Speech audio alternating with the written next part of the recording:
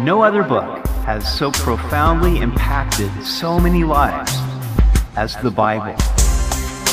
Welcome to Simply the Bible, the Through the Bible teaching program of Pastor Daryl Zachman of Calvary Chapel, Treasure Valley. Today we continue the curious case of Balaam the prophet who was hired by the king of Moab to curse Israel. We hope you'll join us now as Pastor Daryl continues in Numbers chapter 22 on Simply the Bible.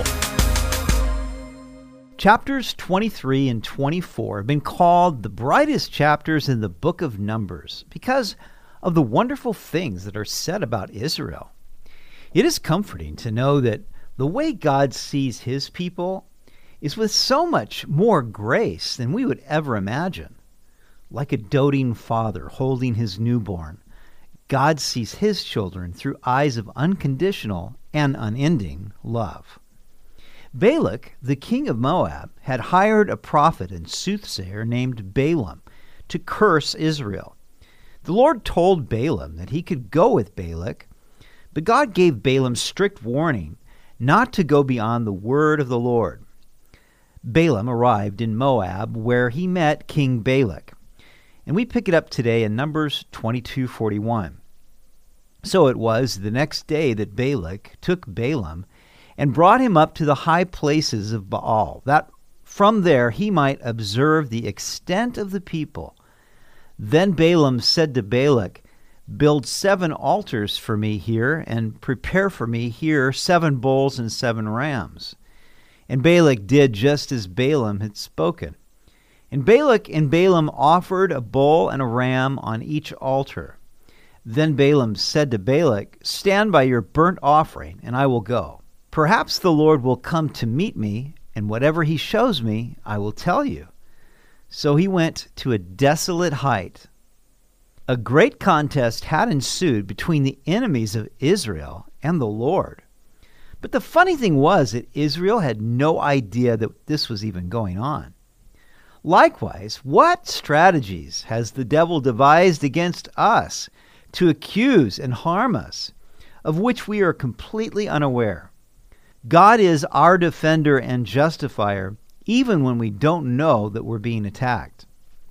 Balak and Balaam went to the high places of Baal. This is where the pagan sacrifices were offered. What an inappropriate place to seek the holy God of Israel. Following Balaam's advice, Balak offered the 7 bulls and 7 rams to entreat God's favor. Verse 4. And God met Balaam, and he said to him, "I have prepared the 7 altars, and I have offered on each altar a bull and a ram." Then the Lord put a word in Balaam's mouth and said, "Return to Balak, and thus you shall speak." So he returned to him, and there he was, standing by his burnt offering, he and all the princes of Moab. Amazingly, God condescended to meet these malicious partners.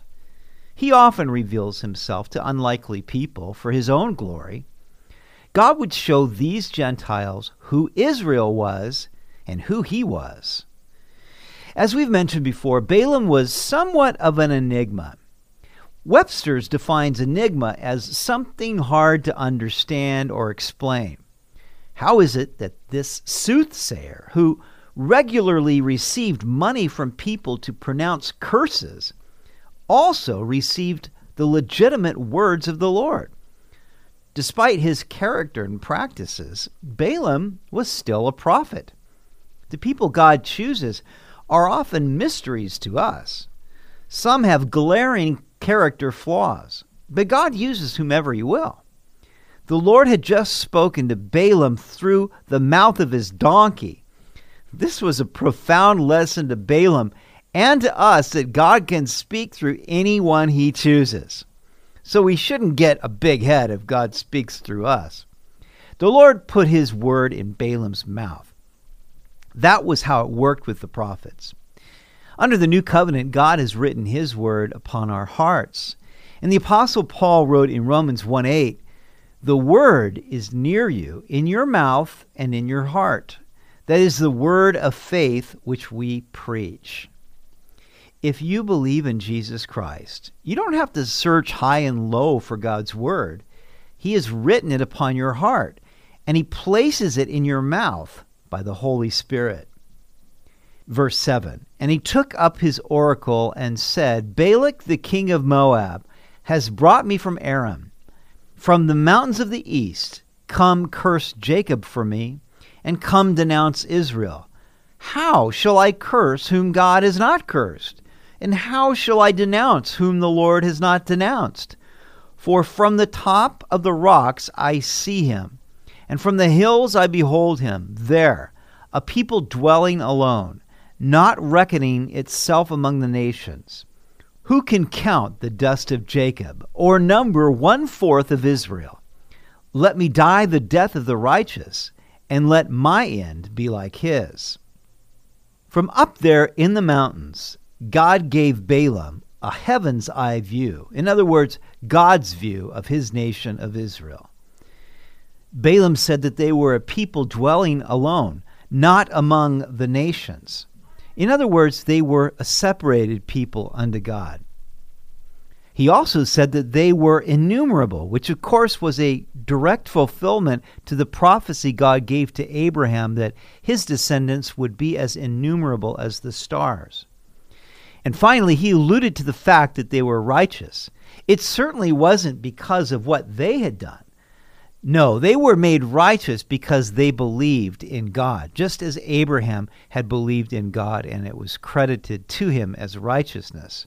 It's interesting that Balaam said, let me die the death of the righteous. He was like so many who want to die the death of the righteous. They don't want to die as a wicked person, but they don't want to live the life of the righteous. Verse 11. Then Balak said to Balaam, what have you done to me? I took you to curse my enemies, and look, you have blessed them bountifully. So he answered and said, must I not take heed to speak what the Lord has put in my mouth? God had warned Balaam 2 times, only speak what I put in your mouth. And so Balaam said, look, I can only say what the Lord has given me to say. Then Balak said to him, please come with me to another place from which you may see them. You shall see only the outer part of them, and shall not see them all. Curse them for me from there. So he brought him to the field of Zophim, to the top of Pisgah, and built 7 altars, and offered a bull and a ram on each altar. And he said to Balak, stand here by your burnt offering, while I meet the Lord over there. Balak thought that, well, if maybe he just doesn't see the whole lot of the Israelites, then maybe it will be easier for him to curse them. Or it is the way of man to manipulate circumstances and people to get what he wants. And if he could, man would manipulate God to give him what he wants. But of course, God won't be manipulated by man. And so they chose another place and brought another offering. Then the Lord met Balaam and put a word in his mouth and said, go back to Balak, and thus you shall speak. So he came to him, and there he was, standing by his burnt offering, and the princes of Moab were with him. And Balak said to him, what has the Lord spoken?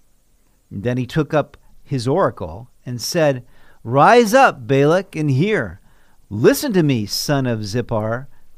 God is not a man that he should lie, nor a son of man that he should repent.